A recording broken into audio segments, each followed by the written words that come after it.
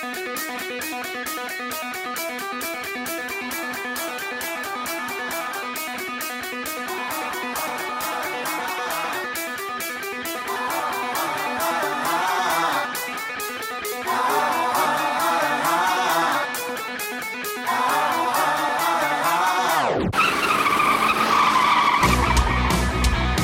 spinning out of control, here we go, foot to the pedal, till it's touching the metal, let's rock and roll, yeah. Soda and Ethan, get them tigers to screeching out, beat them, checker flags, last lap, nobody can beat them.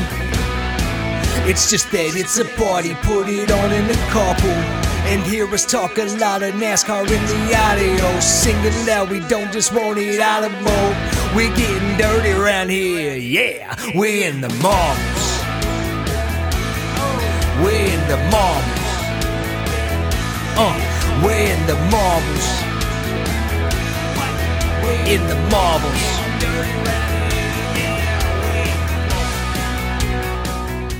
Hey everybody, welcome to episode 25 of In the Marbles with Soda and Ethan. My name is Soda. You can find me on Twitter at Soda_Hunter. And I am Ethan. You can find me on Twitter at Viva Ethan. 25. Episode Ken Schrader. Yes, that's exactly what I was about to say. It was Ken Schrader was the first person I think of. Ken Schrader's been at 25 for a long time. When I was a kid, it was the Kodiak car, the green one. car. Yep. Yeah. And after that, I guess it went to Budweiser, and Wally Dallenbach took over that ride for a little, and Ricky Craven took over that ride for a little bit, I think. Yeah. But then they changed it to 50 in 98. That was so stupid. Yeah. Just 1 year because of 50th anniversary. They changed it to 50. I have some stats for the number 25 car in NASCAR. You want to hear them? I want to take a wild guess on the most winningest driver in the 25 real quick, though. Okay. Is it Tim Richmond? It is Tim Richmond. You know how many wins he has? I don't, but I know good and well he won at least 6 or 7 like in 1 year. And he was rolling in that 25. Yeah, Tim Richmond, he only raced 37 races in the number 25, but he won 9 races. So that's pretty cool. But out of all the races that the number 25 has entered in NASCAR, there was 1,319 races, 123 top 5s, 340 top 10s, 786 top 20s, 37 poles, but only 21 wins. I can name Brian Vickers winning in it, right? At Talladega. Talladega, yep. Yes. I know Ken Schrader won at least 1. I think he won more than that, but I know he won at least 1. He won 4. 4, okay. Yep. After that, it's kind of hard to really pick who drove and won in the 25. Well, you have Ken Schrader, you have Brian Vickers, Jerry Nadeau, Joe Nemechek. Jerry Nadeau won like a Coke 600 or something, didn't he? Yep. Tim Richmond, you have I think Casey Mears was in there, and Dick Leonard Ledier. Yeah. And then that had to have been a long time ago. Yeah, that must have been a long time ago. It's not that hard of a word. I can't read it because I have dyslexia, but it's littered. Dick Littered. Yep. All right, that's all I got. So this past week was Talladega. Yes, tell me everything. I figured I'd just jump right into it because that's a lot to talk about with Talladega. Yes. So we took, me and my wife, we took our 3 kids, 2 boys and a little girl, to Talladega. We got up there maybe about an hour before the truck race started. We had tickets to the truck race and the Xfinity race on the same day, and then the Cup the next day. But we decided, since we weren't going to have time to do it on Sunday, and everything closes after the Xfinity race, everything tends to close around 5 o'clock up there. I don't know why they don't keep things open after the races, because when I walk out, I want to go to the shops. You know, yeah. Actually, I take that back. This year, they actually did keep the Cup haulers open a little bit later. So that was cool. We were actually able to go after the Xfinity race and go to a Cup hauler or two. We were able to do that. But I don't think they did that for the Cup race, though. But across the street from Talladega, they have where the I kind of compare it to, you got WrestleMania Access, where all the official WrestleMania WWE stuff with all the current guys are on one side of the street right by the racetrack. Right. And then across the street, you have WrestleCon. Right? It isn't an official WWE thing, but it's a bunch of vendors with a bunch of older collectibles and past drivers kind of thing. I mean, they weren't out there like signing or anything, but you know what I mean, as far as like the merchandise goes, older stuff across the street and then some handmade stuff and, smaller companies. And then the big licensed stuff is right by the racetrack. We love going across the street. Did you happen to see the stuff I was showing you? Oh, yeah, I saw across the street. Yeah. Walls and walls of the die-casts that I collected when I was a kid. Yes. And they were only $5 and less. Every single one of them. Oh, my gosh. That's unreal. Dude, I had so much money into these die-casts. Yeah. And at one point, they were worth that. They really were. Right. I remember distinctly going up to places and paying 30, 40, 50 bucks for a 164 scale car because that's what they went for. An old racing champions from 1989 or maybe 90, 91, somewhere in there. One with Earnhardt on the back of the package instead of Richard Petty. Uh-huh. I distinctly remember paying a bunch of money for old racing champions like that. And I go over there now in these same cars, $5. Wow. That's heartbreaking. It is, but at the same time, the $70 124 scale cars that I was not getting when I was, I guess, 18, 19, 20, even a little earlier than that, they're $10 now. Wow. I could have racked up, dude. Like, remember we were talking about a while back the that silver Earnhardt car that killed NASCAR collecting? Yeah. They had that. The original 1995 action car, silver bank. Back then they had the little slot in the back window where it was actually a piggy bank. The same die-cast car that you said that you wouldn't mind putting in your collection? Yeah, and I didn't get it, but I had the opportunity to get one of them was I think $20. Oh wow. And then I saw another one with a beat up box for $10. Oh wow, okay. That's nothing. That's nothing. Yeah, that's these terrible. things were when they first came out and they sold out at RCCA because they didn't go to stores. They just went to the local RCCA shops back when NASCAR shops were around every corner. Way back in the day, that was so much fun. You could go down to any city around here and there'd be a NASCAR store. Right. A little local person selling die-casts and merch and stuff. But back when those were a thing, they would go to those little shops and they would go to the catalog. And once they sold out of the catalog, that was it. And then you would only be able to find them for $150, $200 at some of these shops. You wouldn't be able to touch them. They're just too expensive. Right. And I could pick one up this weekend for $10. Not a scratch on it. Oh, jeez. They also had the Sterling Marlin 124 scale silver bullet for $30, I think. Oh, wow. And they had a bunch of $10 ones. Man, this one person I went to that had I ended up getting a Rusty Wallace last call car, which is one he didn't drive. It's like his commemorative car where it has all the banners down the side of it, where it shows it's like black and gold, and it has all the banners down the side of it showing his accomplishments, like how many wins, how many championships, things like that. Sure. $10. Oh, wow. Wow. And I'm a big Rusty Wallace fan, and I was looking for some really good Rusty cars and found a real good one with that, as far as like something I would love to get signed one day. Oh, for sure. You bought that, right? I did buy it. I was going to say, I thought that was something that you showed me. I also went over there and I found an $8 1/64 scale Austin Cindric from this year. Not the Daytona 500 win, but that one is not out here. It's not out where I could just go buy it. Right. So I got the next best thing.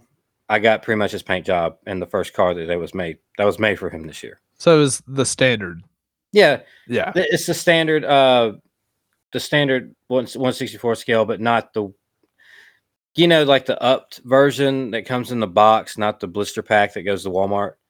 Yeah. Yeah, the one that you would actually order from Lionel Racing. Right. That's what I got. Okay. Well, And that's not too bad. That's what I'm going to end up getting as far as Matt DiBenedetto's truck, too. I'm going to end up getting the race to win 164 scale of that. And, let's talk about that, dude. Yeah. Dude. Wow. I saw Matt DiBenedetto's first win. Well, I mean, okay, hang on. Let's wind that. Yes, he technically won that race. Yes. Caution came out. He was in the lead. Was he though? Yes, he was. Was absolutely. He? Yes. Yes, he was. I was there live. I saw it. He was in the lead. Are you sure? Mm-hmm. Those replays do not agree with you whatsoever. Well, I saw it with my own eyes. I don't care what replay show. I saw it. He won, and I am so happy for him, dude. So that was so much fun. You know what? Let me, on a real note, super, super happy for him. I'm not a big Matty D fan, but it's always super nice to see someone that works really, really hard get that breakout victory. I think this particular victory is going to have a major asterisk by it, but I don't think that this is going to be his last. I've been pretty harsh on him. What's been what was actually said over MRN radio when that was all going on? It's not the flagman. The flagman does not. Remember we were talking about the other week? Yeah, it's the lights. Yeah, but the flagman had the flag out. But all that aside, the official NASCAR caution deal, it didn't come on. I don't know what exactly was going on with that, but what we were seeing based on what the actual scoring was doing was not in sync with each other. Yeah, because he wasn't. I know, but all we can do. I mean, I don't believe for a minute that NASCAR gave Matt DiBenedetto this win because they have been trying to take wins away from him for 5 years now. Wow. And good and well that's true. He should have won the dang Talladega race a couple years ago in Cup.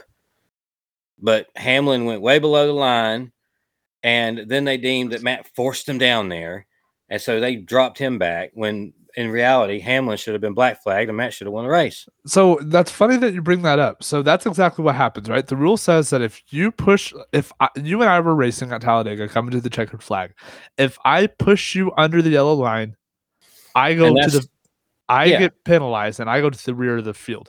If you pass me, not being forced, but if you go under that yellow line to pass me and you complete the pass, you get sent to the back of the line. So who exactly?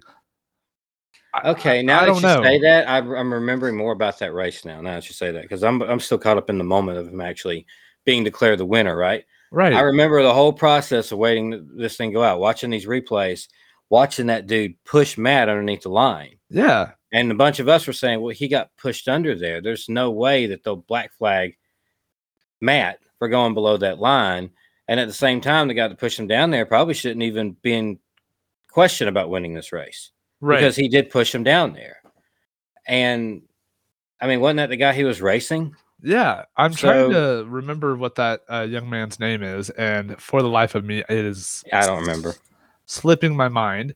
But did that guy get penalized and go to the back of the line, or he just not win the race? No, nobody got penalized, and that's why I'm really confused. Well, it makes perfect sense then why Matt won if they deemed he got pushed below and still made the pass, and they didn't, or at least was attempting to make the pass and they didn't give it to the guy that pushed him down there. But if you're going to do that, you need to penalize the guy that pushed him down there. So the driver we're talking about is Brett Holmes, driving the number 32. And this is just goes back to what I've been saying for months now. With NASCAR, where is the consistency? I'm so frustrated. Like, not as a Matty D fan. I could care less if he wins or not. I really didn't have a dog in the fight with the truck race. If I had to go with somebody, it's going to be Chandler Smith, just for the time being. But I don't. Man, that was such a cluster. Mhm. I mean, like, for one, I don't think Matty D won that race by any stretch of the imagination. Brett Holmes beat him to the finish line. Did he? But no, the finish line didn't count. Okay, The but caution light counted. Brett Holmes, he beat him to the finish line, which doesn't count. But It doesn't count. But put that in your back pocket. So when the scoring loop comes out, they go back to the most recent scoring loop after the caution comes out. Not on the last lap. They don't. On the last lap, they go by exactly when the caution came out and who's ahead. That is exactly the rule. They don't go by. They go by scoring loops on every other lap, except the very last lap. They do video evidence to make the absolute most accurate judgment that they can make to see who was winning the race at the time the caution came out. Good Lord. I just like that's the wording of it. That's what they say. This is the problem, though. This is like what I'm talking about. Like, I don't like fans, like diehard fans don't know what the rules are. And that's really sad. Like, super, super sad. And I don't know. That truck race had me all sorts of frustrated. Not nearly as frustrated as NASCAR was with the tire changer for Haley Deegan. Oh, God. Yeah. And they stopped the race for that. They just stopped everything. It's like, no, this dude is by the racetrack. I know you guys, you and your sons, your kids kind of touched on it a little bit last week. Man, what a bonehead. What an idiot. Like, I remember the last time it happened, and it happened at Atlanta, 2011, 2012, 2013, something like that. I mean, I remember it very, very well. And that guy, I don't think works in NASCAR anymore. I don't think this guy does either. He better not. I think they pulled his hard card. Oh, absolutely they did. He walked right over to him, said, "I need your hard card," and then they escorted him off the premises. What a bonehead. I don't know. Just everything about that race was not compelling at all, and it was just a total cluster. Well, I was there. I loved the whole last part of that race. That race was fun to watch. There was so much going on. They never had a real big wreck until right there near the end of it. So you got a lot of really good. They had the moment or two, like the single car stuff, like that one guy, the 3 truck. Oh my gosh, we weren't even in the track yet when I saw that. I saw that pop up on Twitter, and talking about they had just had a caution, and there was paramedics out there by the 3. Oh, you're talking. Okay, I see. And, yeah, and we were walking around the haulers, the merchandise haulers outside the track for the Cup. So we were on our way to the truck race. We missed the first 2 stages for the truck race. Okay, and we walked in when the 3rd stage was starting, maybe a little bit before that, and we saw the car smoking and stuff on the TV, but we weren't seeing any replays. And eventually I was looking on Twitter and I saw exactly what had happened with him, how he had caught on fire inside the truck because the truck burst into flames. His arm actually caught on fire and he was breathing all the smoke, and he was so desperate to get out as it was crashing to the inside wall. He was out of that car up on the window. Yeah. So he was inches away from getting crushed between the wall and that car, but instead, when he hit that wall, it kind of just bounced him onto the top of the safer barrier.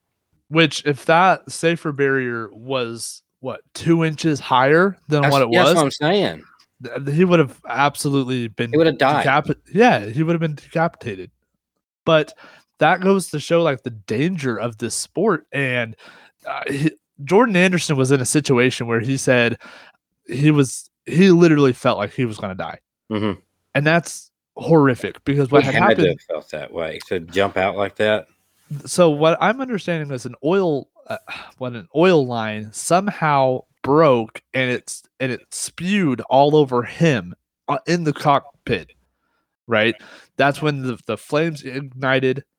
And that's when you see him like, whoa. Like, and you can even see him after he gets out of the truck, like part of his fire suit is missing off of his arm and his ankles, and I believe his knee. And he says like he got like 3rd-degree burn on his neck, which is like the worst place to get a sunburn, let alone to get burnt. His arms, like he's still in a burn unit, to my knowledge. Yeah, they say he'll make a pretty good recovery though. They're saying that he's going to be healing up pretty good in a few weeks. But man, thoughts and prayers. Gracious. Yeah, that was for sure. It was scary to think about what could have happened with that. Oof. And just thankful it turned out as okay as it did. Yes. Because on top of that, I feel like some kind of Final Destination moment happening where you try to avoid one thing and something else happens that kills you. Yeah. That's what it felt like watching that. I'll tell you. It felt like he was trying to just jump out of the car while it was rolling and didn't notice the wall was like that close to him. Yeah, he probably thought he was on fire, so he decided, you know what, I'm gonna tuck and roll. He was on fire. Yeah, he was. He absolutely was on fire. So he was. I'm gonna tuck and roll, and hopefully, by rolling on the ground, trying to come to a stop, is gonna put the fire out. That's insane. I'm not gonna look back on this truck race fondly at all. Well, I wasn't there for that. I was there for Matt DiBenedetto winning, and so much fun. So much fun. Matt DiBenedetto, there's some like really popular people that I didn't realize they were as popular as they were based on the crowd. Carson Hocevar, extremely popular. Yes. Extremely popular. Like he is the guy in the trucks. Straight up. At least he was. And oh my gosh. Okay, yeah. Isn't he the one that had a flat tire and he decided he was going to spin out at the start finish line and watch the flagman? Yes. And then go. I said, dude's getting penalized for that. He's like, listen, I am one of the biggest Carson Hocevar fans you'll ever meet. I really think that mark my words, I feel like he's going to race for KBM next year, but not if he keeps on doing stuff like that. That is something that he has to understand, that like not only I get it that you're trying to win your race and you're trying to come out with a caution, but everybody's watching that, right? Rick Hendrick is watching that race. Chase Elliott is watching that race. Kyle Busch and really big important people that could help you climb that ladder through NASCAR is watching you do this stuff. Like, grow up. This is not good. This is not a good look. Don't do that stuff anymore. Well, okay. Yeah, it was stupid. Right. And he did it just because he didn't want to go a lap down. He wanted to keep his chance of winning the race. So, he absolutely did that on purpose so he could get back in the race. But at the same time, he waited until everybody got by him. He spun out just off the lane, so he wasn't going to be in the way. He knew they were going to throw a caution. They weren't going to let the field come by wide open at him. Right. And he didn't put nobody in danger. And at the same time, I've seen Dale Jr. do that. I've seen who spun out. I saw Clint Boyer. Boyer did that. I've seen some really big guys do that kind of stuff before. So it's not like his whole career was on the line with that. It's just a stupid thing he did. Right. So I completely understand that to an extent, right? But you say Dale Jr., you say Clint Boyer, they're already in the Cup Series. And most of the time, we heard the audio on Clint Boyer. Hey, pal, is your arm feeling okay? That obviously is, someone, Michael Waltrip, saying, hey, we need a caution right now. Hey, your arm's feeling funny, isn't it? Oh, yep, here we go. I don't feel like Nice Motorsports was like, hey, Carson. I know, this was all him. You know what I mean? Like, that's just the stupid decisions that he's making right now. So my thing is, for Carson Hocevar, win with honor, lose with dignity. I mean, in fairness, I think I've done that at a dirt track before. Wow. I get spun out and I just wait. I was like, I'm not moving. You throw a caution. I'm not getting lapped. Yeah. Well, you know how many people do that on dirt tracks? They get black flag for it too. They get pointed at, and if they do it again, they get black flag. Yeah, because the flagman has power. It happens literally every single week we go to, a local dirt track. Absolutely, that's gonna happen. But it's like and I'm not trying to, say like jab anybody, but that's when Like He was amateur. who has Just dignity amateur, yeah. and who knows how to lose who's a good loser, I guess. I don't know. Nobody Well, should be a good loser. I plan on picking up that Matt DiBenedetto race to win 164 scale. I would like to pick up the Ross Chastain while I do that, but I'm probably going to have to get the Ross Chastain one from earlier this year by itself, so it doesn't wait until next May to ship. So I'm so happy for Matt because I've been wanting him to win for years, and I actually got to see his first win in person. Just happy for him, thrilled to death. Moving on to the Xfinity race, that was a really fun race to watch. Noah Gragson is your guy in the Xfinity series. Yes. He is so popular. Yes. And everybody out there wanted him to win 5 in a row. Because, I mean, that was a record, right? That's a Xfinity series record if he won 5 in a row. And we would have been a part of that in some sort of way because I was at Kansas 3 weeks ago. You were at Talladega. If he would have won, he would have made history. We would have watched that. We would have been present. And, so I was really pulling for, what's his name? Noah Gragson. Very hard in that race. So I'm not wrong in thinking because that race kind of went by pretty fast with me. Which, by the way, let me go where we were sitting. We were sitting coming off of pit road, not quite to the start-finish line, just at the exit of pit road. But we were on row 26 of this section, and apparently we didn't know this when we booked it. Some of these sections have 25 rows, and then some of them have a row that's kind of gated off above the 25th row for handicap. But then some sections have rows 26 and 27. And they're 2 rows by themselves, gated off above everything else. Apparently, we were in row 26 and they gated off front row, nobody in front of us. We could sit down the whole time, watch the whole race, not have to worry about the kid, like the baby, if she's getting restless. We could just, at one point near the end of the race, we had the whole section to ourselves because everybody else left. Nice. So we literally had 2 full rows by ourselves gated. So the baby wasn't going to run around outside the section and mess with somebody.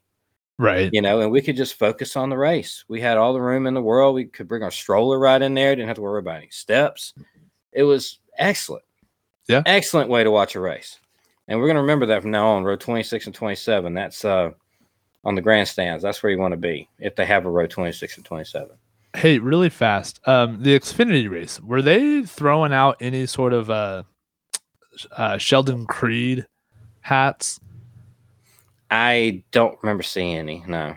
The red wheeling hats. Gosh dang it. Well, in Kansas, they were throwing some out in the crowd and stuff, and I really wanted one, and I was going to tell you, hey, if they're throwing some stuff out, like grab me a hat, because I am RCR's biggest fan, after all. So 2023, baby. I could tell you probably where they was the garage experience.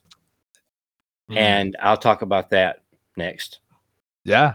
And man, okay. Allmendinger winning that race in the last possible moment he could. Fun way to end that race. That was a really, really fun way. And another really popular win with the crowd. A lot of people like AJ Allmendinger. And congratulations to him going full time in the 16 next year in Cup. Absolutely. I'm so happy about that.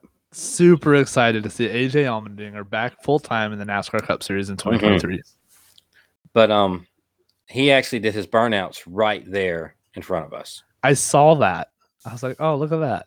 And of course, I was in the moment and I didn't get any video or pictures of it or anything. But we did get to walk on the track the next day where he did the burnouts. Nice. So that was really cool to, because we were looking at it, it's like, I guess a wreck had one of the trucks wrecked right here. And I was like, no. That's the 16's win. That's what that is. And congratulations to my good friend Josh Berry. I met him at Kansas Speedway, so now we're all of a sudden just best friends. Getting a 5th place finish at Talladega. Pretty cool. It's so funny what little I do remember of that Xfinity race. I remember so much about the end of that truck race, but I really only remember the fact that there wasn't a real big one in the Xfinity race. It was really calm. Yeah. And Noah never really had a chance to win that race. He got up there a little bit, but he really stalled out once he got to about fifth, sixth, and just never really got up there. Yeah. And AJ Allmendinger wins at the last second. And his burnouts. That's really the only things I really remember about that race. But then we'll go on to the Cup race. Yes. So we got there right when the track was opening. Nice. At 8:30 a.m. Actually, we got there at 8:30 a.m. because that's when the tram started. We had garage experience tickets. First off, how did you get a garage experience? We just bought it. It's an add-on. What? Mm-hmm. I guess that's not an option at Kansas. Well, it's something they've only recently added at Talladega. They built this whole big thing in the infield. I think this is the third race with it. The second year, I know. And but you had to have had grandstand or cup, race tickets. You had to have race tickets just to go in there. Yeah. And the garage experience ticket was separate. So it's almost like paying double for, two different tickets. But they say get the cheapest grandstand ticket you can find. Go in there, and if you like it enough, you can just watch it from the infield. And if you'd rather watch it from the stands, go back to the stands and watch it. But we got in there, and our plan initially was, well, we're going to leave after driver intros, get on the tram, go back through the tunnel, and go back around to the front straightaway and get in our seats. Once we got in there, we said, no, we're staying here. It was too much. It was it was so much. It was, it wasn't a huge area, but the area encompassed all the garages where it wasn't even like a glass wall. Like you see it like at Daytona where they have the garage experience. There's like a glass, like you're watching them in like an aquarium. Yeah. It wasn't like that. They were all there wide open for you. It was just it was a gate about chest high. It was just a little fence about chest high. It was all wide open there. You could see everything, smell everything. You could talk to them. Everybody was right there. And once the garages opened at 10 o'clock, here came the crews, and here came the guys cranking up the cars and tuning them and all sorts of fun stuff. And on either side, you got this really, really big restaurant, right? And inside this restaurant, it's called Big Bill's. And inside this restaurant, there's so many different locations inside around it that around the perimeter of it that you could get different things to eat and drink and so on. So they kind of like just circled the inside of it. And then this huge section in the middle was nothing but like benches and tables and couches and stuff for you to watch TV on their giant screen inside this building. Right. And on either side of this enclosed building was the NASCAR Cup garages. Two of them anyway. There were 4 total, but 2 of them were on either side of this building. And so before the race started, before they got rolled to tech, they would crank up and they would be tuning and stuff. It filled this place. This place had a steady rumble of Cup cars while you were sitting there eating and watching the pre-race stuff on the big screen. And then inside that was where Bobby Allison and Donnie Allison were signing autographs. And I got an Alabama Gang hat from them for $30. And I got them both to sign it. So now I have an Alabama Gang hat signed by Bobby and Donnie Allison. That's amazing. Yeah, that should be going straight into like a display case of some sort, where it doesn't get dusty or anything. That's unreal. Congratulations. That's really cool. My son also got a Daytona 500 hat that he had brought, signed by Donnie Allison. I thought that's a really cool person to get sign that Daytona 500 hat, considering he's part of one of the most memorable finishes in history. Yeah. Well, Bobby was too. I guess he could have gotten both to sign it, but he got Donnie to sign it, and I think he got a card from Bobby, like a hero card. Yeah. But yeah, that was, man. I had the Davey Allison hat, and some people were getting him to sign some Davey stuff, and I was like, I kind of don't want to do that to him. You don't want to do that to somebody like that, right? To walk up to him and get him to sign his son's thing. Yeah, I see what you mean. Died in 93. That doesn't ever sit well with me to do stuff like that. So just went ahead and bought their $30 hat and got them to sign that. They had diecast though. on their table, but they were $100 each signed. Yeah, well, it's worth it, but it's $100 each signed. I think it was 110 signed each. Well, just the next gen 124 scale diecast cars were $100. Oh yeah, So these are a couple years old. Yeah. Yeah, whenever the last time it was like a red 27 Donnie Allison car, I think. Mm-hmm. And it was what car was it that Bobby had? It was a 22, but I don't think it was a later one. I think it was an earlier one.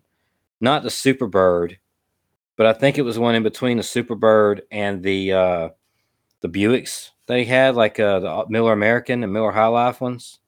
It was somewhere in between there. It was a 22 though. And they had both of those on their tables, but yeah, I mean, $110 each signed, and yeah, I would have loved it. But that's $220 drop right there. And there was so much left to do. Right. But we had decided that we were going to just watch it from the infield. And before we even left, we had signed up the kids to see if they could do it. Right. We signed them up for the Fist Bump Alley. Do you know what that is? No, I've never heard of that. Well, driver intros, they built this long ramp from the platform all the way to the racetrack. And the driver intros for the cup race happened in the tri-oval, not the start-finish line. So it went all the way through the grass, all the way to the racetrack where they had the trucks waiting on them to carry them around for the parade lap. And along the side of it is photographers all the way down. On the other side of it, Fist Bump Alley. They picked kids and the parents to go with them to high five, fist bump every single driver that come by. Unreal. And our kids got picked. Only like 20 got picked. Wow. But my wife signed them up so early that both of them got picked. And on top of that, me and her got to do it too. Yeah. So we sat there and we fist bumped and high fived every single driver that come by. You guys did too? Yeah, absolutely. We did. Absolutely. Awesome. I wish luck to Ross Chastain. I told Busher he was my pick. None of that worked out, but that's cool. Can you and I already know, I've already experienced this once. Can you tell me just one time how soft Kyle Busch's hands were? I do not think I high-fived Kyle Busch. Are you? No, what? Look, this is the reason. I said good luck. Absolutely. He was one of the few I actually did talk to when they come by, but I was filming it. And I was trying to get my daughter, because I was holding my daughter, trying to get her to do fist bumps because she will, but she only did a couple. Like she wouldn't keep sticking her hand out there to get fist bumps, right? Yeah. So I'm trying to get her to interact too at the same time. And I think Kyle come up on me so fast there at one point that I didn't realize he was right there. I knew Ross Chastain was coming because he started up front. So he was one of the last couple to come by. And I was paying attention to Chris Buescher because he was my pick. Because I wanted to make sure that I was like, hey, man, you're my pick. Good luck, you know. And what did he say? He's like, oh, thank you so much. Let's go out for dinner. Actually, I told Suarez good luck. And he was like, thank you. You know, I mean, he's like one of the only ones that actually did interact back. So cool on Suarez, you know. Yeah. Well, I just want, for the record, Kyle Busch's hands are pretty soft. So I will tell you this, though. He seems like he's in such a better mood right now. I mean, you can definitely tell for sure. Just him walking by, he seems like a different person. He's not sour or nothing. He's just ready to keep going with what he's doing right now and move on to next year. Yep. And he's so ready to get out of that 18. It's funny. I'm ready for him to get out of the 18 at this point, for sure. But we decided after that, we were literally on pit road after that, like literally walking before driver intros. We got to walk all the way down to the start finish line and up the banking that they'll let us go up. They wouldn't let us go up the middle of the tri-oval because it was too steep. Right. But they let us walk up just out of the tri-oval and up where the start finish line is and stuff. That's where I got all those really cool empty track pictures. Yeah. And we rode on the start-finish line. I wrote in the marbles with Soda and Ethan right there on the start-finish line. And I did the same at Kansas Speedway too, so it's really cool. So that's awesome. Kids had a foot race at one point to the checker flag, so that was fun. And walked back down pit road, right by all the pit boxes and all this. Went over the driver intros. When that was done, we kind of loitered a little bit longer than we were kind of supposed to. Just like, sure. Hey, they're out here. They haven't done the national anthem and all that yet. We're kind of in that in-between stage. They're just now coming out, and they're doing some interviews by the cars, and they're doing these little specials by the cars. Ross Chastain's car's right there because he's starting like second or third, and he's right there, and right. Just, man, these cars look, they are something else up close. I don't know. I always call them a little ugly, but up close, they're pretty sharp race cars. They really are really nice looking race cars for sure. They ugly when they crash. Ooh, they ugly. They don't bend. They have a ugly underneath to them. They're ugly in general when they crash. But up close, these cars look sharp. Heck yeah, they do. They sound good too. Yes, they do. But yeah, so we went back behind pit wall, and literally there's a gap, obviously, where the crews are between pit road or pit wall and where we were. Mm-hmm. But when they come in for pit stops, they were right there. We just walked to the fence and watched the pit stops from the back side of it. Unreal. I mean, we were no more than about 20 feet from them while they were doing the pit stops. And I did find one drawback to the one lug thing, other than like wheels falling off. After the Xfinity race, everybody collects these lug nuts. Yes. And while we were walking around the garage, we had random crew people and track people. Hey kids, here, have a lug nut. Yeah. And we got 3 of them the weekend. Yeah. Yellow painted Xfinity Series lug nuts. I think I have like 12 of them. Mm-hmm. We had never been in the infield any time before, and never got that close. So we never had any cup lug nuts like that, or they would be cup lug nuts. Otherwise, same thing. But we realized that one guy across the fence who was actually in that section, he was seeing my kids, and he was like, "Hey man, you want me to get you a lug nut?" And he looked at me like, "Oh, we can't do that anymore." Well. I forgot because they only got the one lug thing. I'm sorry, I wouldn't even brought that up. You could have been like, I'll still take one. Like, come on, man. I don't care if it's big. Well, the funny thing is, they only have the one now. I know, that's what I'm saying. Like, I would still take one. No, I mean, it stays on the car. I know, that's the like it doesn't even. They don't even shoot them out and have a new one lug go on the car. It's that one that just stays on the car. If you took it. Soda, that's my joke, Soda.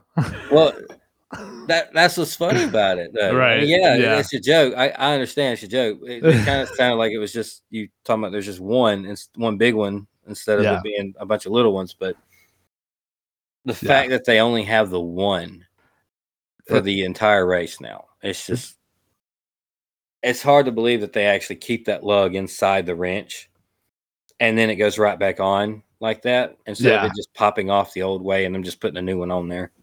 Right. It's a unique setup they have now, and I don't really like it. Yeah, I don't know. I think I'm more on your side on that one. I wasn't totally against it, but after being there and realizing that the kids might not get that little souvenir anymore pretty soon, because I'm pretty sure they're all going to go to that eventually. Right. All 3 series. That kind of sucks. Yeah. It's just a little something taken away. Just a little, not a big thing, just a little something taken away. I don't know. I mean, it ain't nothing in a big grand scheme of things, but I don't think it's made it any safer. Right. I mean, wheels are falling off. Did it really make it that safe? Not at all. No. The following announcement has been paid for by the Pulling Up a Chair podcast. Tim here, host of the Pulling Up a Chair with a Chair Shot podcast. If you're a fan of wrestling figures and the artists that take them to the next level, then I've got a favor to ask of you. Come check out my podcast, Pulling Up a Chair. Each episode, I sit down and talk to figure customizers, figure photographers, set builders, figure collectors, podcasters, and even pro wrestlers. Just search out Pulling Up a Chair with a Chair Shot wherever you get your podcasts, and I hope you'll join me next time right here on Pulling Up a Chair.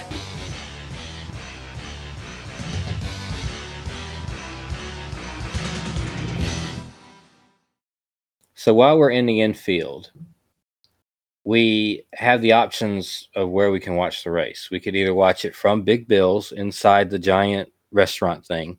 We really can't watch it from the track unless you spent $400 or $500 a ticket to watch it in direct sunlight right at the start finish line and not see anything behind you. Mm-hmm. That was a joke because we were watching that group try to watch the race or try to watch the start finish line anyway from where we were sitting outside the track.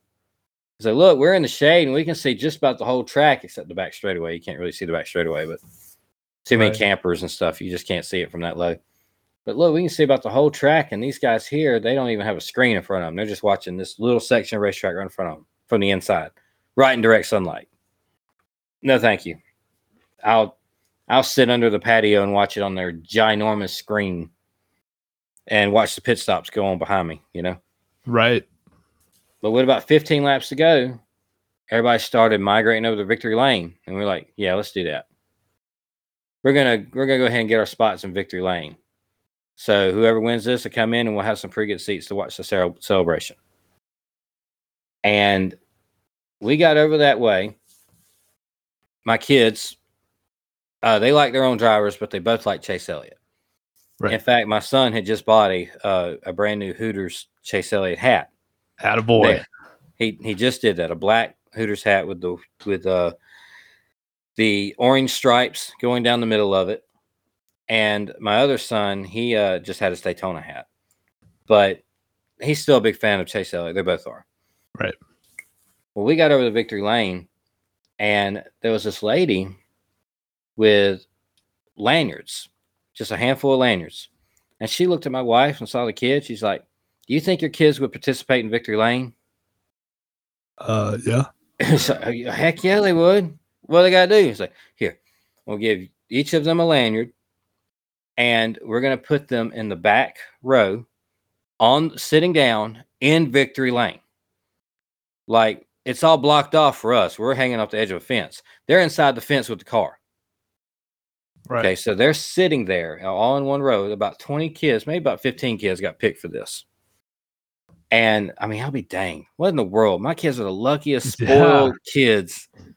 I mean, how do you get picked in the same race to do the driver introductions and sit in victory lane with the winner? And so there was a TV over victory lane. Mm-hmm.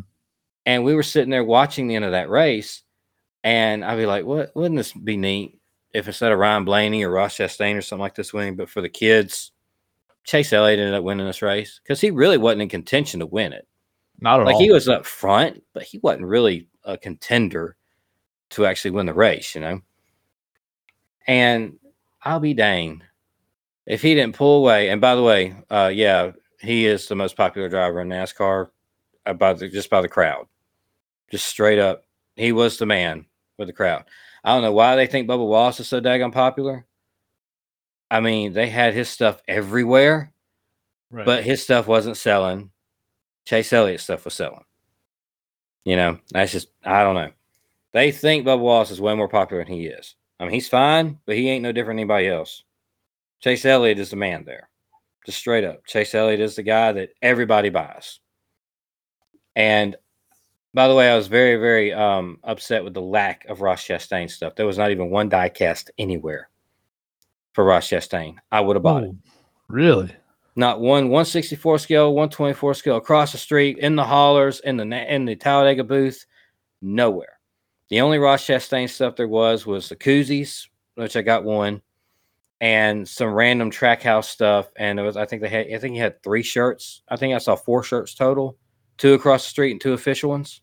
Oh, wow. I bought a couple of the official ones, but they weren't good. They were all that Alicare car and not the good ones, like the GoPro or the GoPro was one of the sponsors, wasn't it? Yeah. I think it was. That was a really pretty cars. I think Moose was on one shirt, but it was just on the back. It was kind of grayed out. I was like, God, but that's such a pretty car. And you go and they just that ugly white and blue and green car. That's the only real colorful shirts they had. Anyway, but Chase Elliott wound up winning that race. My kids went crazy, and they told this whole row of kids, sit down, stay seated, don't stand up. It'll take about 15, 20 minutes. Let all the photographers behind you up in the bleachers take all the pictures they have to take because they're going to be doing the hat dance. If you don't know what the hat dance is, anybody listening, every single sponsor of these cars and the track and the cars, they all bring hats in case somebody goes to victory lane. And every single crew member and driver and owner and everything, they all have to get a picture with their hat holding up the finger, like, one, like number 1. In this case, they held up a 5 because it was their 5th win of the year. Every one of them posed for a picture with a different hat. And then they push that hat off to the side and they put another one on. They do this for 20 minutes. Yeah. It's just swap hat, the picture, swap, picture, swap, picture, swap. It's just like that constantly. Everything from Chevrolet to Hooters to Yellowwood to anything else on that car. A lot of Napa stuff. There's like 5 different Napa hats they had to put on. Oh, wow. Yeah, I don't know. You see the point. But they did that, and then the crew members gathered up armfuls of hats and walked over to the kids. Oh, wow. And just handed the hats to them. My son's got 2 hats each. My oldest got a Napa, a blue and white Napa hat, and a Chevrolet hat, a black Chevrolet hat that actually has Winter Circle written on the back of it. Dang it. That's the one I need. Golly. And the other one got a Cincinnati hat. It's a white Cincinnati. I don't even know what Cincinnati is. Cincinnati. Okay, I see. Yeah, I don't even know what that is. I don't know what company that is. I don't know. But then he got a Napa hat also. And what was funny is the dad with the kid that was next to him was sitting right beside us, and his kid were standing right beside us on the fence. And his kid actually got the Hooters hat, a white Hooters hat. And he was like, man, I'm so happy he got that Hooters hat. I'm so happy that's the one he got. Well, he put it on. He didn't like the way it fit. So he looked over at my son and was like, hey, I'll trade you. So he got the Napa hat. My son got the Hooters hat. You should have seen the heartbreak in that dad's face. Oh, like, my son just traded away the Hooters hat. Oh, man. But we weren't about to say, Dylan, trade that back. Right. Like, no, I mean, let the kids do what they go do now. Yeah. He later said, I wouldn't have made that trade if I was him. I like the Hooters hat. Right. No joke. So he got the, and then when it was over with, Chase Elliott went down to the kids. He got a microphone and took questions from the reporters, which is right in front of us. I mean, he's literally 5 feet in front of us now, but he's right in front of the kids. And he had a Sharpie and he was signing the hats for the kids. So my oldest got his black Hooters hat with the orange stripes. He got Chase Elliott to sign it on the orange stripes. And the youngest got the white and orange Hooters hat that he got just now signed on the bill. So now they have 2 signed Chase Elliott Hooters hats. Nice. That's Dude. Awesome. Did they get a picture with Chase Elliott? Not personally. Oh, but man. Did you see the Twitter post I put today with the Victory Lane pictures with Chase Elliott? I don't believe I did. On the In the Marbles account, I put 4 pictures that my son took from Victory Lane while he was sitting there I almost went old school and went not politically correct anymore. Crisscross applesauce is what you call it nowadays, I guess. Not Indian style. Oh, yeah. When I was a kid, it was Indian style. Now it's crisscross applesauce. But he was sitting there with his legs crossed, just watching Victory Lane. He just had his phone up, just taking pictures of it. He got all these live pictures, where you have a little bit of motion in the picture. Chase Elliott coming out of the car, confetti waving. He's waving the flag. He's cheering. Man, he's got some good pictures. That's awesome. I'm actually looking at them right now. That is really cool. The one that he's standing up on the car with the checkered flag in his hand, that's really cool. And on his phone, all those are live pictures, so they move a little bit. Yeah. I hate that. Yeah, I do too. But in this case, it's kind of neat because the confetti's flying at the same time. Which, by the way, confetti, we got a pocket full of it. Nice. Right? So what we want to do, because the kids were there in Victory Lane, getting autograph hats and everything, we want to get the raced win 124 scale elite. Yes. We're going to put it in a case, and we're going to sprinkle the real confetti from Victory Lane over on underneath it. Such an awesome idea. And then maybe one day we can get them to sign it. I doubt it, but even if not, it doesn't matter. We got hats from Victory Lane signed by him that we could put around it anyway. But man, I hope they'll remember that for the rest of their lives. Oh, I'm sure that they absolutely will. And that's going to do it for my trip, because after that, I could go into everything else we did, like the NASCAR Speed Park, and we went to Gatlinburg. And I was showing you some video and pictures of that. That's like straight out of 1998. You walk in that place, you got these 88 quality care banners on the wall. You have Rusty Wallace banners, Dale Earnhardt's Daytona 500 style car was there, like the 1998 Plus paint job he had. It's sitting in the front. You have a 1992 Richard Petty Fan Appreciation Grand Prix sitting there. I mean, it's just, man, so much fun. That NASCAR Speed Park. It's a blast from the past. And I remember racing on that when I was a kid. And the fact that that's one of their favorite places to go when you go up to Gatlinburg is always fun to me. Absolutely, for sure. But I could get into a lot more with that Gatlinburg trip, but I'm not going to go into all that. I just wanted to touch on the Talladega stuff. And, man, that was a blast. I don't know when we're going to get to go back to Talladega, but I know we're going to Daytona next. That's our next big one. And, dude, you got to come down to Talladega one year. Oh, I absolutely have it planned. I just need to get the funding behind it. Gonna have to get you a garage pass. Yeah, every time, like, I was kind of like, I'm all right. I don't really necessarily need to go to Talladega, but after seeing all your videos and stuff, I 100%, I have to go to Daytona, Talladega, Coke 600, and the Southern 500. Those are my top 4 I really want to go to.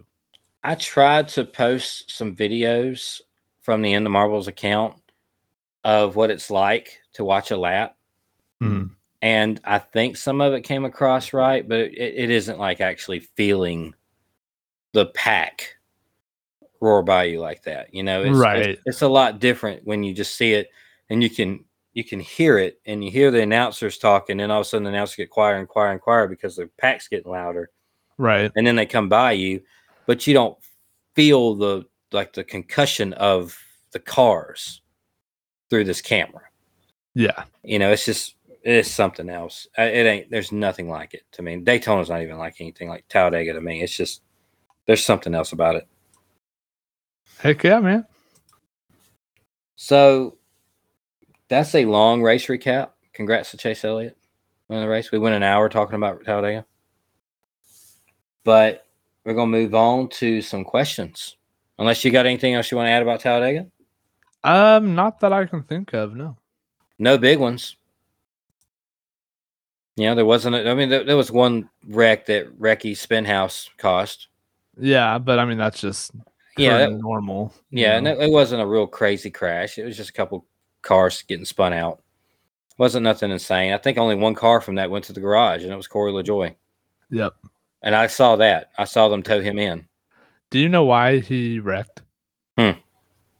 The screws on his steering column came loose. There was nothing bad to That's happen to the right. car. He was Yeah. by himself. That wasn't even from that wreck. That was another thing, wasn't it? Yeah, he was completely by himself, and what really was unfortunate was because he had just as faster laps than the race leaders, or just as fast. He's usually really good at these tracks, but I was gonna say something about Talladega, but I've lost my train of thought. Oh well, move on to questions. It'll probably come back to me. No, I know. Door pumper clear. I listened to a little bit of that. I saw a little video of that on Twitter. Actually, I think it was YouTube, where they were talking about how this next gen car ruined restrictor plate racing, or ruined the super speedways, and it ruined short tracks. I was like, okay, I get the short tracks haven't been as good as they have in the past. I don't think they've been awful, though. Martinsville, I think, was pretty bad. But other than that, I don't think that every short track has been awful. Right. I actually kind of dig the super speedway racing with this car.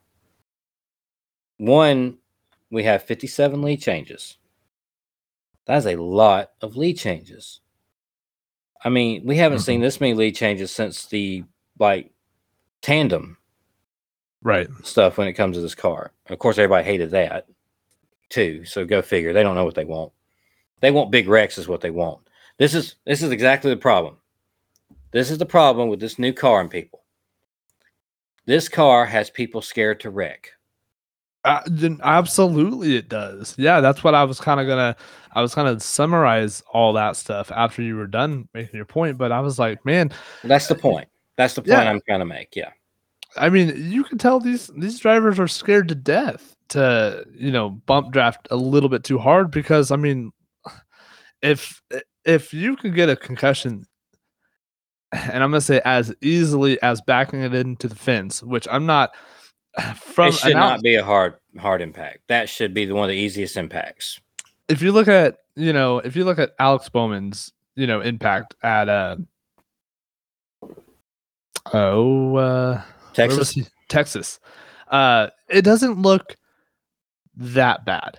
You do the inside turn the volume up and do the inside and listen to that pop when it hits the wall. That hurts, dude. It does. If that is what happens when you back into the fence, imagine going, head first into the wall. That's outrageous. Maybe the back end of these cars are just, you don't see that many people talking about how bad it hurt with them going head first, though. It hurts, but you don't hear about concussions with them going head first. Maybe the front end has a better crumple zone than the rear does. How many people have went head first? I mean, this new next gen Daytona and Talladega, they always wreck head first into the walls and the corners. Yeah, but we didn't see that at Talladega. Was there any earlier Talladega or Daytona? At Daytona, there was. Absolutely, there was. You had a bunch of people spinning and hitting the wall head first at Daytona. I mean, the rain, that last wreck alone at Daytona, you had 3 or 4 of them do it. Well, that's true, yeah. I just kind of feel like the rear of this car isn't made to crash like that. I wonder if drivers, because instinct is if you go outside and you slip on ice, and you know that you're falling, you always tuck your chin. I wonder if these drivers just lean into it, like they put their head on the back of their driver's seat and then hit the impact. I wonder if that would make any difference. Well, but I know every time I wrecked, I brace for it, and you're not supposed to brace for it. So right. But I mean, at the same time, if you're in that moment, you need your spotter to be like, hey, lean your head into it, lean your head on to the back of the seat. Yeah. But I mean, if you're wrecking at 200 miles an hour and you're trying to save the car while you're doing it, so the odds are you hearing that, the odds are you reacting to that, and the odds of you actually doing that is probably real slim. But I don't agree with all of their logic, though, from Dornbuck Clear. They say the reason why the race wasn't good is because people were afraid to take heavy risks and take a lot of chances and be really aggressive because they're scared to wreck the car. Right. I think that made the race better. I honestly do. I'm not praising NASCAR for making a car that's not safe. Don't get me wrong. Right. I like the idea that there is risk and that they know there's risk. When there was risk, the racing was wild, but it wasn't reckless. When there was no risk and we saw Michael McDowell walk away from a car that he should have died in, people went crazy and just they wrecked 15 times at the end of a race now. 6, 7 green, white checkers, whatever. Doesn't matter. Let's wad them all up and only have 3 or 4 finish at the end of it. Where the winning car looks like it came off of Bristol. Right. At Daytona, you know. I don't like that. I haven't liked that since it started. Since all that mess started about 5, 6 years ago, where people realize that they're not going to get hurt in this car and they just go out there and go crazy. That's why people hate these super speedway races. Right. It's because they throw everything out there and they ruin the end of these races. Instead of having a good, fun race with a bunch of wild moves and stuff like that going to the end of it, they just go reckless and throw each other around and block each other all over the place, slam each other into the wall, push them too hard, wreck everybody. 3 or 4 cautions.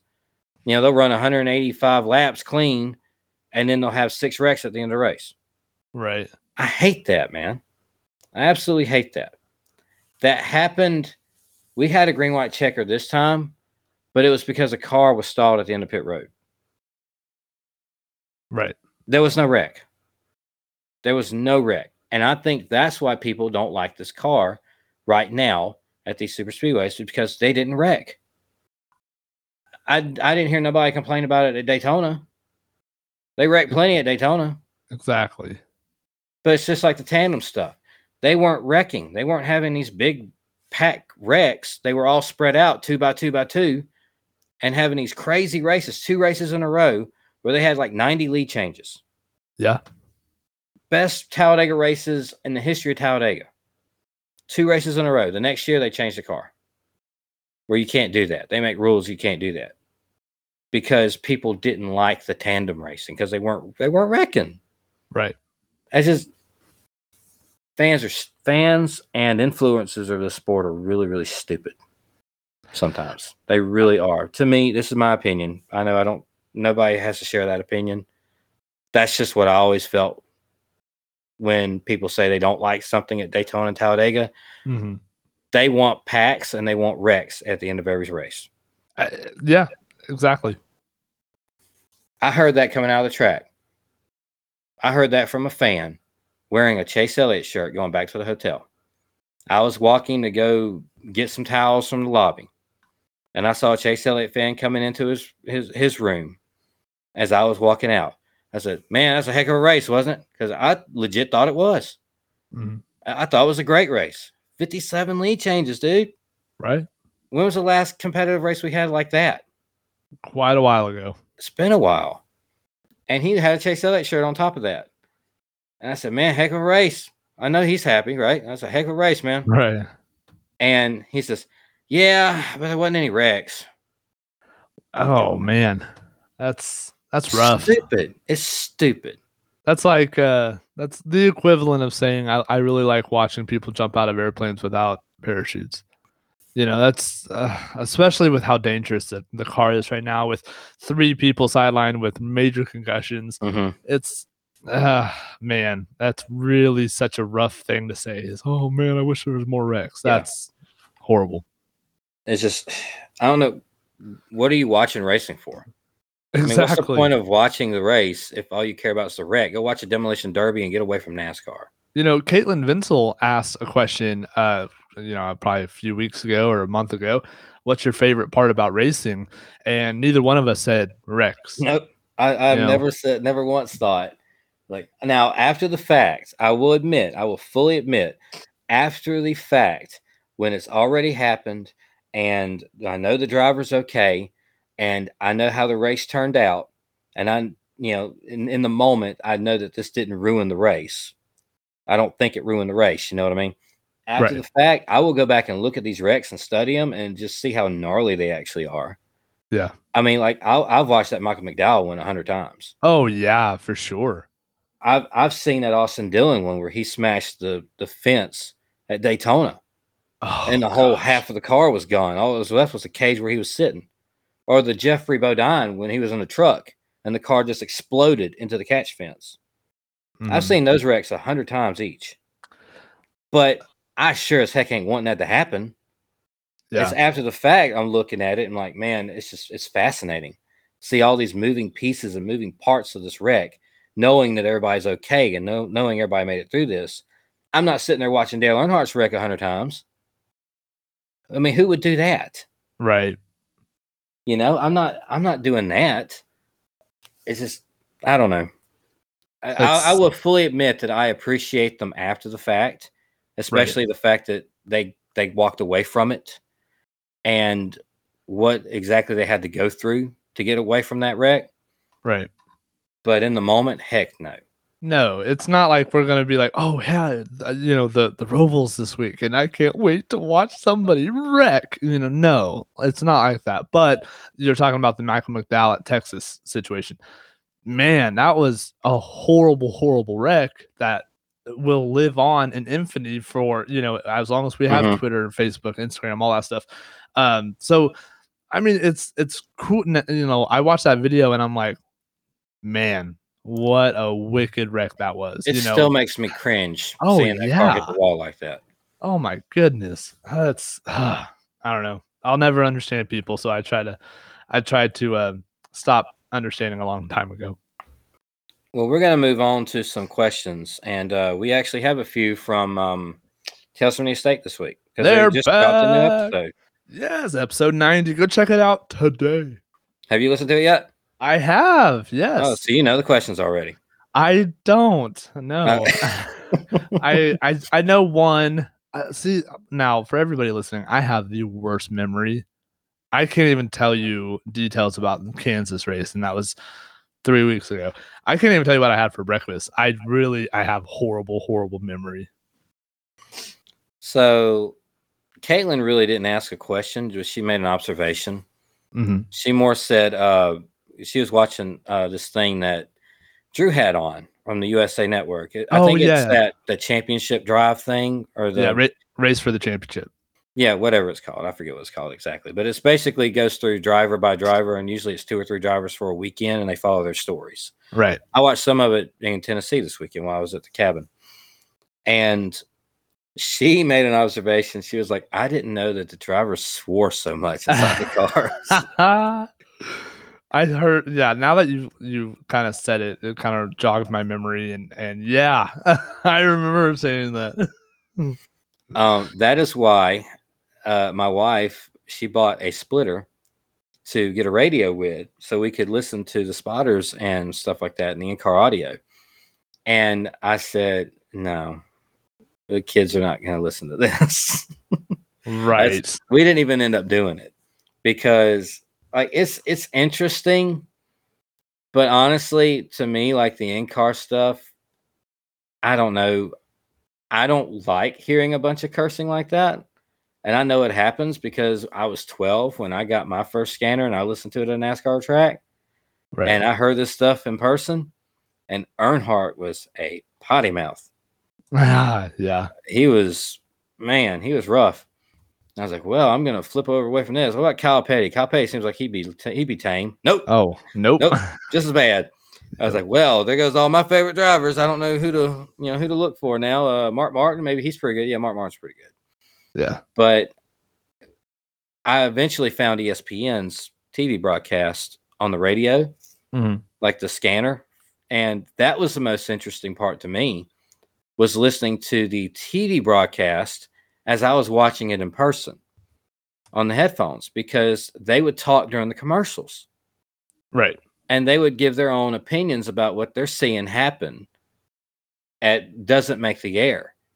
And you hear their actual personalities as opposed to their TV personalities. I thought that was the most interesting part about having a scanner, to me personally. I don't know if they still broadcast like that, TV stuff. I don't know. I haven't tried in a long time. But I sure as heck wasn't going to let my kids listen to it. I've never had a headset or a radio at a race before. We usually brought our own personal scanner because you can get like any police scanner as long as it's portable, and just tune the frequencies in. Mm-hmm. That's what we usually did. We didn't usually get a scanner from there because my grandparents always had one. They were those grandparents that had a police scanner sitting by the bed, by the table in the living room. For sure. And they'd listen to see what was going on locally, Well, yeah. It's just, grandparents. That's what they do. For sure. I remember once Nextel had the NASCAR thing, and we had the Nextel phones I had a Rusty Wallace one back when they had the flip phones that were actually like driver phones. Yeah. Like you had a Tony one, you had a Dale Jr. one, you had a Rusty one. I had the blue number 2 phone. And one of the things that came with it for having the NASCAR phone was that you could watch a track map of your driver. No video on these. This is like 04, 05. So there's no video on these cell phones. But you could follow your little dot around the track map as opposed to in relation to everybody else. So you could follow how he was doing. And you could plug your headphones into it and you could listen to a scanner on your phone. Yeah. Wow. I remember having that. You didn't have to be at the racetrack. You could just do it anywhere. I remember listening to the scanner, Rusty Wallace's scanner, while I was, walking around some shops downtown, right. While I was out and about. You couldn't do it while you were watching TV because it was really, really delayed. But anyway. Yeah. So to kind of be a little bit more clear with that, Caitlin, if my friend, listen, if you want to go to YouTube and type in NASCAR Radioactive, you'll see a lot of people. I would prefer you not to type in best of Kyle Busch Radioactive because Kyle Busch is because then you're not gonna like Kyle Busch, and right now we need all the Kyle Busch fans that we can. So type in definitely. Well, you're gonna hear Kyle Busch on NASCAR Radioactive no matter whatever you look up. So definitely go to YouTube, type in NASCAR Radioactive, and just sit back and relax. Golly. Okay, Drew's first question, which is to be an easy one. I don't think we need to go that deep into it. Why wouldn't they put Kyle Busch in the number 3 car?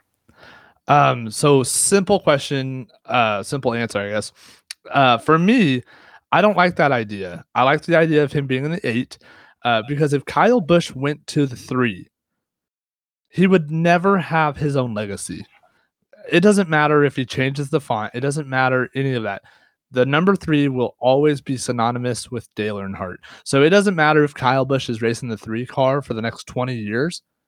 Every time you see somebody with a 3 hat, a 3 bumper sticker, or a 3, you're always going to assume that is Dale Earnhardt. And I want Kyle Busch. Like, that's what he created for himself when he was in the 18. Everybody knew he was the Candyman. Kyle Busch was number 18. Now we're going to have to restart that process with the 8. But every good driver does it. Dale Earnhardt Jr. went from the 8 to the 88. Kind of the same concept. You're just dropping one number and you're going to the 8. I love that idea. I do not want Kyle Busch in the number 3. And see, I kind of feel like he would have his own legacy if they changed the font. But that's just me, because I would always see a 3 and I'd see what font it was, and it would automatically, I'd be associated either Earnhardt or Kyle Busch based on the font. That's just me personally. I know probably everybody wouldn't be that way, but I do see a lot of non-official Earnhardt stuff out there that doesn't have the right font, and I don't think Earnhardt when I see that. Exactly. Because it's not official. Right. But the reason, that's one way to look at it, what you just said there. The real reason why he's not being put into 3 is because that's Richard Childress' number. And Austin Dillon is Richard Childress' grandson. Who is the current driver of the number 3 car. He's the 3 is in the family right now. Richard Childress is not going to take his blood out of his number. The only reason Earnhardt got that number is because Childress quit racing. And there was not a Childress or anything to take the place. That's the reason why Earnhardt got that number. And he made it his own, right? Because everybody associates the 3 with Earnhardt. The 3 is Childress. Yes. And it's been Childress since before Earnhardt drove it. It's always been that way. I mean, right. But since Childress got in it in the late 70s or mid 70s or so. Before that, I think, it's been a few other guys. I think Joe Weatherly drove a 3 for a little while. I mean, it's been a few guys. But since Childress got in it and he drove the 3, it's his number. And it's always been his number. It's always been his decision on even if the 3's going to be there. Because for a long time, he didn't even have a 3 after Earnhardt died. What was it, 29, 31, 33? It was 29, 30, 31, and 33. Because he did have the 30. The AOL car was the 30. Yeah, Jeff Green. Mm-hmm. And I think they had an 07 too with Jack Daniels. Oh, that's right. Yeah, Clem Boyer. So they've had several numbers, but they kept the 3 out of it for a while until his blood came along. And then that brought the 3 back for Childress because it's not about Earnhardt anymore. It's about Childress. Right. So he's not going to put a random driver that's not his blood in his number. That's exactly. Yeah. That's the legit reason I believe it's happening. But yeah, there is a whole thing. It was like, well, keep the 3 with the family and not necessarily with somebody else that needs to try to make their own name on a number that is synonymous with the most famous person in racing history. Yeah, that's just you said it right, and I also put the other spin on it. Yeah, as absolutely. The family number. Another question from Drew: do you like the playoffs? Do I like? Oh, absolutely. I'm back and forth. Mm-hmm. I fully understand that this makes an exciting championship every single year.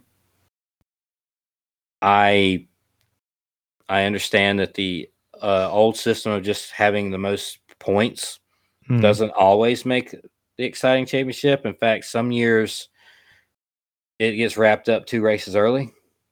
Right. And that's very, very anticlimactic. But at the same time, sometimes, in a sport, if somebody's just that much better, they deserve to win like that. Yeah, absolutely. So I'm back and forth on it. I also am kind of back and forth with it. If we still had the old playoff system, or no playoffs, but the old way of racing, Kyle Busch would have been a 5-time NASCAR Cup Series champion by now. But what's really fun as a fan aspect is that instead of having these championships being settled 3, sometimes 4 weeks before the end of the season, so I mean, what's the point of watching those next 4 races or whatever if you already know who's going to win the championship? Now we have situations where it comes down to the final race, and it doesn't matter if you're Kyle Busch in 2008 and win 11 races and the playoffs start and you just sink to the bottom. Mm-hmm. Drivers are losing championships by 1 point. It's almost a must-win situation. So that's when you'll see the drivers and the teams get a little bit more creative and maybe bending some rules. And sometimes it works out, sometimes it doesn't. You have to start in the rear of the field. Now you have a big, big hill to climb. A lot of drama comes with the playoffs. I am a huge fan, a huge supporter of the playoffs, but I can completely see traditionalists that don't like the playoffs. My biggest thing, I think, to really get old school race car NASCAR fans back, keep the playoffs, keep the stages, but don't throw cautions at the stage ends. Mm-hmm. I think that would help a lot. The old system. When I say the old system, the system I'm talking about is the 175 points for a win, 5 points for leading a lap, 5 points for leading the most laps. That's what I grew up on. And it goes 175, and then 170, 165, 160, 155, 150, and then I think it starts coming by 4s. Mm-hmm. And it goes by 3s, and I think the last place guy gets like 43 points or something like that. The that system, you didn't get a bonus. You didn't get any bonuses for winning. You won. You only got the bonus for winning because you led the lap. Right. And if you lead the most laps, the most you can walk away with that day is 185 points. It usually produced a championship that was settled between two people, maybe three, with a realistic chance to win in the last race. But one person usually only had to finish in the top 20. And then everybody else was just trying to lead the most laps and win and hope that guy had a problem. Mhm. And that usually didn't happen. Usually whoever came into the last race that needed to finish 15th or 20th or higher, he would win championship. And he would run about 12th, 15th and win it. That's usually how it worked out. One year, there was a crazy thing where 6 people came in with a chance to win it, but 3 came in with a real chance to win it between Davey and Allen and Bill Elliott. And then Davey crashed out, and it came down to 1 lap lead difference between Bill Elliott and Alan Kawicki. So he would get the bonus point because if it went another way, it would tie, and then Elliott would get the championship for most wins, and then Allen wouldn't. It didn't work out that way. I've already talked about that race. That is an anomaly with that old system. Right. It never worked out that way again. And I don't know how many times it worked out that way before.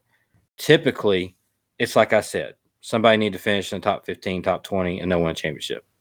They'll lock it up. Sometimes people just had to start the race. The minute they took the green flag, they won a championship. Yep. Because they got that 43 points for winning a championship. If they never took the green, somebody could beat them. But nowadays, I will fully admit it makes it really, really exciting. But at the same time, if somebody really, really deserves the championship and they don't get it in an old system where they would have clinched it going into the final race, they don't get it because maybe they blew a tire on the last lap while leading. Mhm. That's rough. But that's also the reason why you have to tune in, because if something like that happens, then the driver that doesn't necessarily the driver that deserves the championship because they've had a stellar season Because they doesn't straight up gain more points than everybody else all year long. doesn't win the championship. That gives an opportunity for someone who might not ever have a championship to win a championship, their first or possibly their 8th. That's why you have to tune in and cheer your people on, because you never know what's about to happen. Yeah, I'm back and forth on it.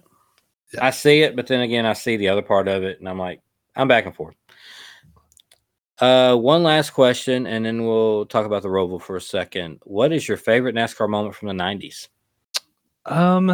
So I'm a little different. I don't really remember. I was thinking that with you. I don't remember much before 2020 or 2021, 2001. To be honest with you, anything after 2001, I'm pretty stellar at.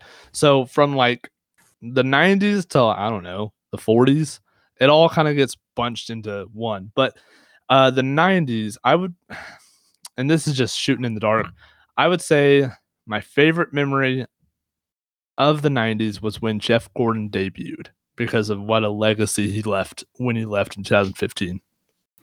You talking about 93, or are you talking about that last race of 92, the championship race? I mean, the debut. I would say it's the last race of 92. Yeah. His very first race was the crazy championship race I was just talking about, which is my favorite moment of the 90s. Oh, perfect. 1992 Hooters 500 is my favorite moment of the 90s. Now, I mean, there's plenty others, like, oh, Lord, Darrell Waltrip winning his last race. That was really fun to watch. Davey Allison winning the 92 500. Dale Jarrett winning the 93 Daytona 500. That was a great moment. I remember watching that live. The Dale and Dale show, yeah. Wait, if it's not, that's it. Yeah, okay. It's either, and that's funny, those two races are back to back. The 1992 Hooters 500 and the Daytona 500 1993. Mm-hmm. Those two races, between those two, that is my favorite moment of the 90s. Yeah, absolutely. And it's funny that they're back to back like that. So you picked Keselowski I did. this past week, and you won by finishing 24th. Yeah. My guy, Chris Buescher, which Finished. I thought we were doing good there for a minute at the end of it. Y'all were looking good, and I was shaking in my boots. Oh, the 6 was up there too. They were both together right there near the end of it, and then Were they? Yeah, they stayed together all race. I thought I only saw the 17. I guess I didn't see the 6. Well, 6 might have blended in a little bit, but he was up there. He was in if the 17 was in like second or third, then Keselowski would have been like 5th or 6th. They were right there together the whole race, and you could tell they were right there together the whole race because where did I finish? 25th. Yeah. You finished 24th. I finished 25th. Okay. So that brings your total. Well, first off, it brings my average this year to a whopping lowest it's ever been, 14.1. Oh, man. Yeah. Your total is now 11.1. Oh, no. Dang it. Oh, that's okay. I'm going to redeem myself with my pick at the Roval. All right. Who do you have for the Roval? So I'm looking at, the rest of my picks for the rest of the season, and I feel like the Roval, possibly Martinsville, and maybe Phoenix. I have a possibility of getting those a win. All I want is a win at this point. The Roval, I'm going to go with someone who has to win. He is in a absolute dire must win this race to advance farther into the playoffs. The driver, the number 20, Christopher Bell. Okay, Christopher Bell.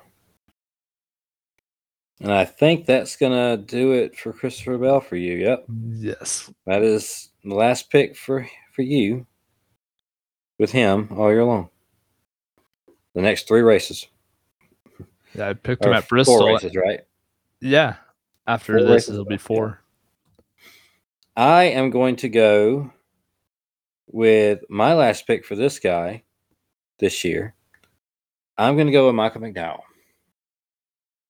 Because it's a road course. He's solid on road courses. I should have picked him at Talladega. Yeah. I got swept up in the Dell Jr. download. Yeah. I did.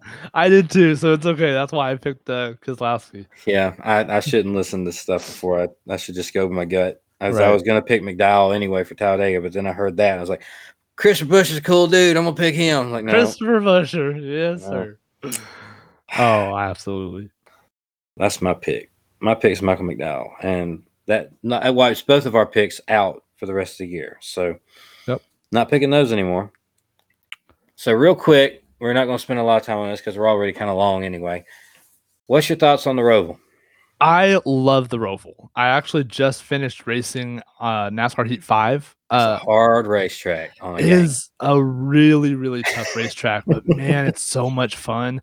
Probably the one road course I would actually go to because it's the only road course that you can sit in the grandstands and watch and see the entire racetrack. Oh, I agree with that. If I was going to go to any road course, it'd be the Roval. 100%. Absolutely. And that kind of biased because, like if I ever wanted to go to, the Charlotte area, whether it's for the Coke 600 or the Roval, I feel like I would have a really fun time watching a road course and seeing the entire racetrack. So I think that's probably my favorite road course. Yeah, I'm a big fan of the Roval. I thought it was weird at first, but then I saw the chaos that it caused. And we talked about not liking wrecks and stuff like that. It's one thing to not like wrecks. It's another thing to kind of root for crazy stuff happening in a race. Right. Like the first year it was there, didn't Jimmy Johnson need this win and he was going to advance to the playoffs and Truex needed it too, and they were coming down and Jimmy Johnson overdrove the corner and spun out and then hit Truex while he was spinning out. Ryan Blaney, who wasn't even in, he made it past everybody and made it to the next round, hitting the wall as he come by. That to win the now race, that wreck happened 50 feet away from the checkered flag. and it knocked Jimmy Johnson out of the playoffs. And I believe, didn't it knock out Truex too? I think it did. It's He was driving chaos. that 78. Yeah. It's all chaos. I loved it. I thought that was so fun. And then you go to the next year, you have the race leader, Chase Elliott, go straight in to the barrier. And then he comes driving right back up through the field, which is a really hard thing to do, especially at that narrow road course. He ends up winning the race. And then last year you had the Kevin Harvick Chase Elliott thing happen. Oh, where they were getting each other back, and Harvick was watching the mirror with Chase Elliott behind him. He completely missed turn one. What an idiot! Oh man, you have to see it. You can see it on the in car. He was watching the mirror, and he just overcooked the corner. He was so worried about that 9 behind him after that Bristol thing. He just ran right into the barrier. That was the moment I kind of lost all credibility for Kevin Harvick, because man, you have to understand, like when he totaled his car when he hit the wall straight on head first, and you have to think like in that moment he was hot. He was like, did I just do that? Yeah. Like, oh, like, oh, how funny! Like, he couldn't even blame Chase Elliott. It was all him. What an idiot! But the Roval it's the most fun road course. Now, granted, on top of that, it is like half the track is an oval. Yes. So that probably helps. But it's a tighter oval. It's not like Daytona, where everything's all spread out. This one, it's you cut a whole mile off of the track from Daytona. So I feel like it makes things move a lot quicker. Yes. When they get on the actual oval part of it. Like you're out there, and then you have a really fast chicane on the back straightaway. Right. That's caused some major problems with some people before. They had to completely reinvent the chicane on the back straightaway because they were cutting it so fast. They were hopping the curb and getting airborne and ramping over the barriers they put on the side during the first practice. So they had to completely reinvent that thing so they wouldn't be flying through there wide open the way they were. Yeah, gotta watch out for those turtles. Didn't who put the Ninja Turtle on one of them one year? Corey LaJoy. Corey LaJoy did that? Yeah. Went out there and painted a Ninja Turtle on the curb. Every year he has done that. So I'm sure it'll happen again this season. I saw that on Twitter. That's hilarious. But it's an interesting race. It always creates a little bit of chaos. And I hate the way stage racing makes road courses. I hate that. I wish they could just do their own thing and not have half the field come in for stage points and then half the field, try to win the race. I hate that. Right. But, NASCAR likes it apparently. So that's how it is. But that's going to do it for the show today. A little bit long one, but it'll be all right. We're going to get on out of here and talk about the podcast drafting partners real quick. I'm going to run down the list. Fully Posable Wrestling Figure Podcast, the Drunk Wrestling History Podcast, Doing the Favor with Eric and Barry, Positively Pro Wrestling Podcast, Lap Traffic Podcast. That's just a fun listen out. They're not really associated with us as much. I'm just kind of throwing that out there as a good listen if you really want to get in a deep dive with NASCAR. He and I had conversations on Twitter this week, and as of today or yesterday, it was either yesterday or today, he actually met the Undertaker. That's awesome. See, that's the one thing I do like about that show is that the host is actually a big wrestling fan too. Yeah. That's really cool that they can they throw those two things together the way kind of we do. Yeah. Which I didn't even talk about all the stuff that I've gotten recently as far as wrestling goes.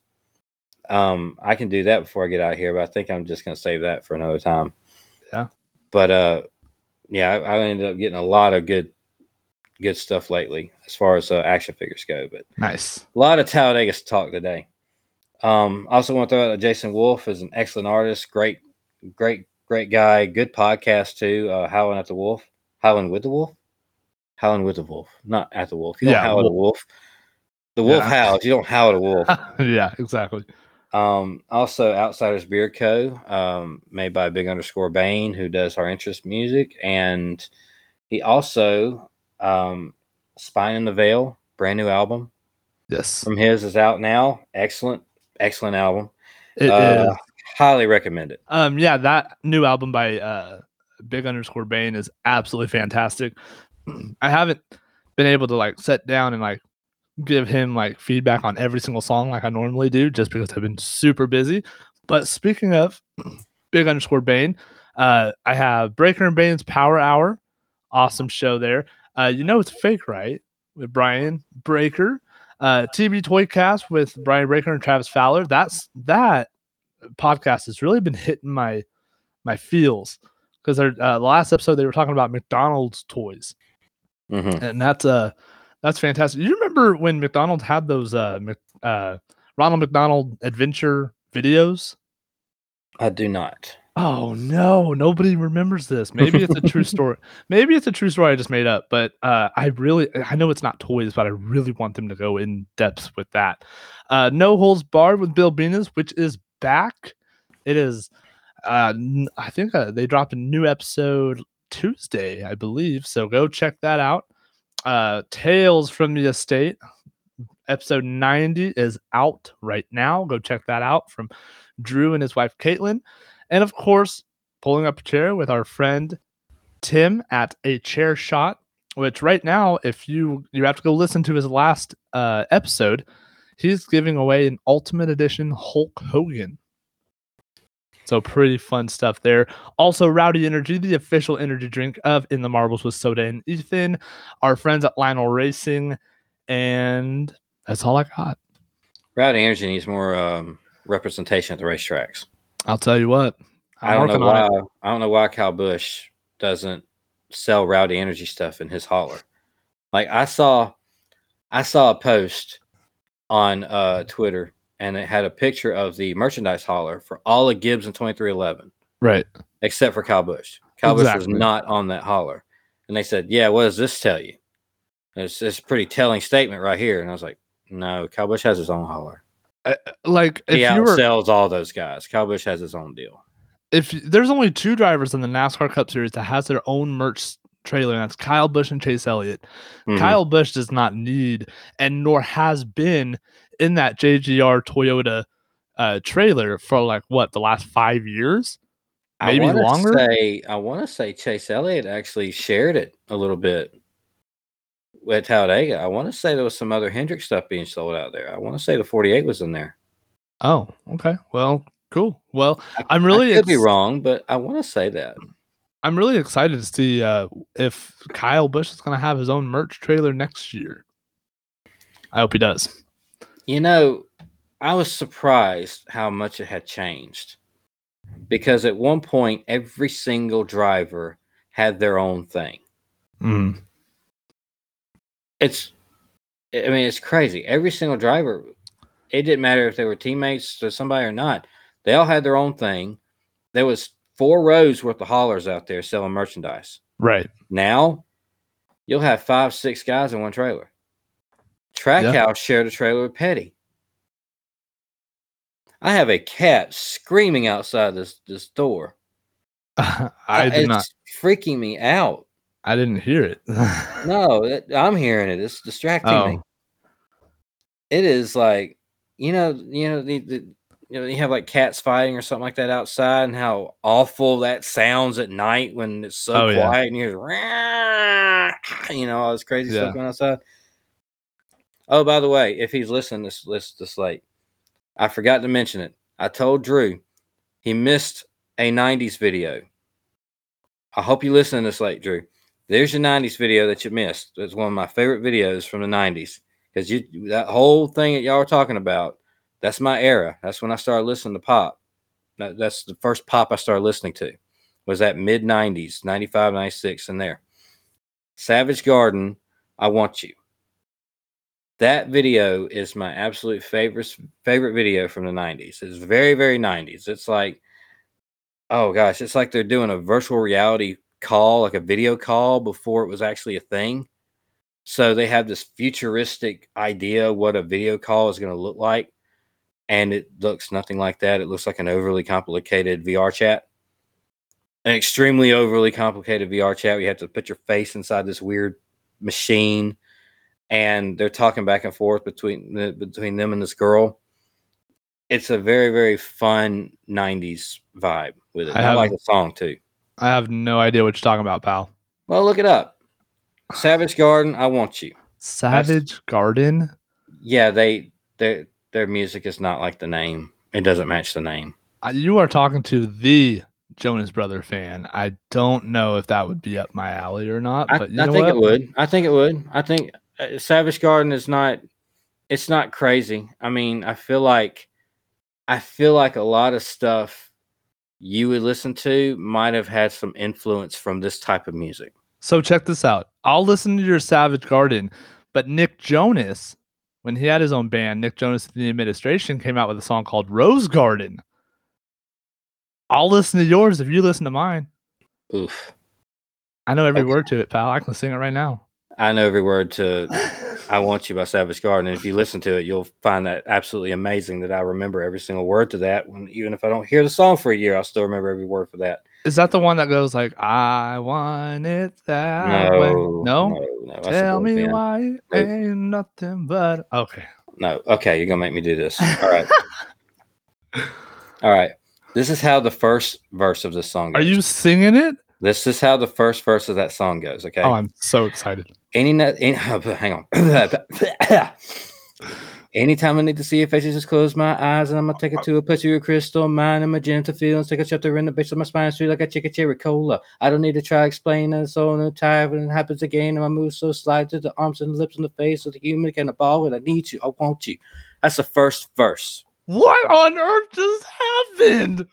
What the world was that? There's another verse like that, and then they repeat that verse, and I know every single lyric of the stupid song from 1995 or whatever year this came out, because I learned it because I really like the song, and I can't remember how to do long division, but I know every single daggone word of the song. I am so happy that I was alive when that happened. That is so fantastic. It'll never happen again. Oh my gosh. I don't know about you, but man, you just became my best friend. That was fantastic. Episode 25. I sing a little, you sing a little. Man, we're all just having a good time. I sang a lot. I do too, that was a long verse. Yes, I had to take a breath halfway through it. Which they cheat. They don't take a breath halfway through it. They just they add it into it. Because there's no way they can do that. Right. There's a Drake song that does that. I can get halfway through, but it's highly inappropriate. And I'm not saying those words on air. So nope. Okay. So we probably lost a few listeners of me actually doing that. No, Those not of a you chance. Still here. Thank you for listening to this week's show. If you would please rate and review and follow us on social media, Twitter, Instagram at In the Marbles Pod. Find us on Facebook. You can also email the show at inthemarblespod@gmail.com. Next week, I completely forgot about it this week, and I think we're just going to kind of do it on our own. Next week, do you want to do your giveaway? I have a giveaway? You have it? Yeah, remember? What was the giveaway? Did you forget the giveaway? What was the giveaway? It came in the mail. Oh, wait, hang on. Oh, yeah. There it is. I was like, wait a minute. You're putting on. Okay. Yeah. We can definitely do that next week. We'll do that next week. We'll do that. We'll announce it next week, and we'll see what happens there. So be listening next week. We're going to announce a giveaway. We have a giveaway. Yeah. And we're just going to kind of keep it between us, though. We had talked about something else, but I think it's better we just keep it between us. Sounds good. Between the show. Between the show. Yep. And if you want to go to whatamaneuver.net, you can search by store at In the Marbles, and there's our shirts. It's a great way to support the show. Definitely check those out. And before we get out of here, you got anything you want to add? I do.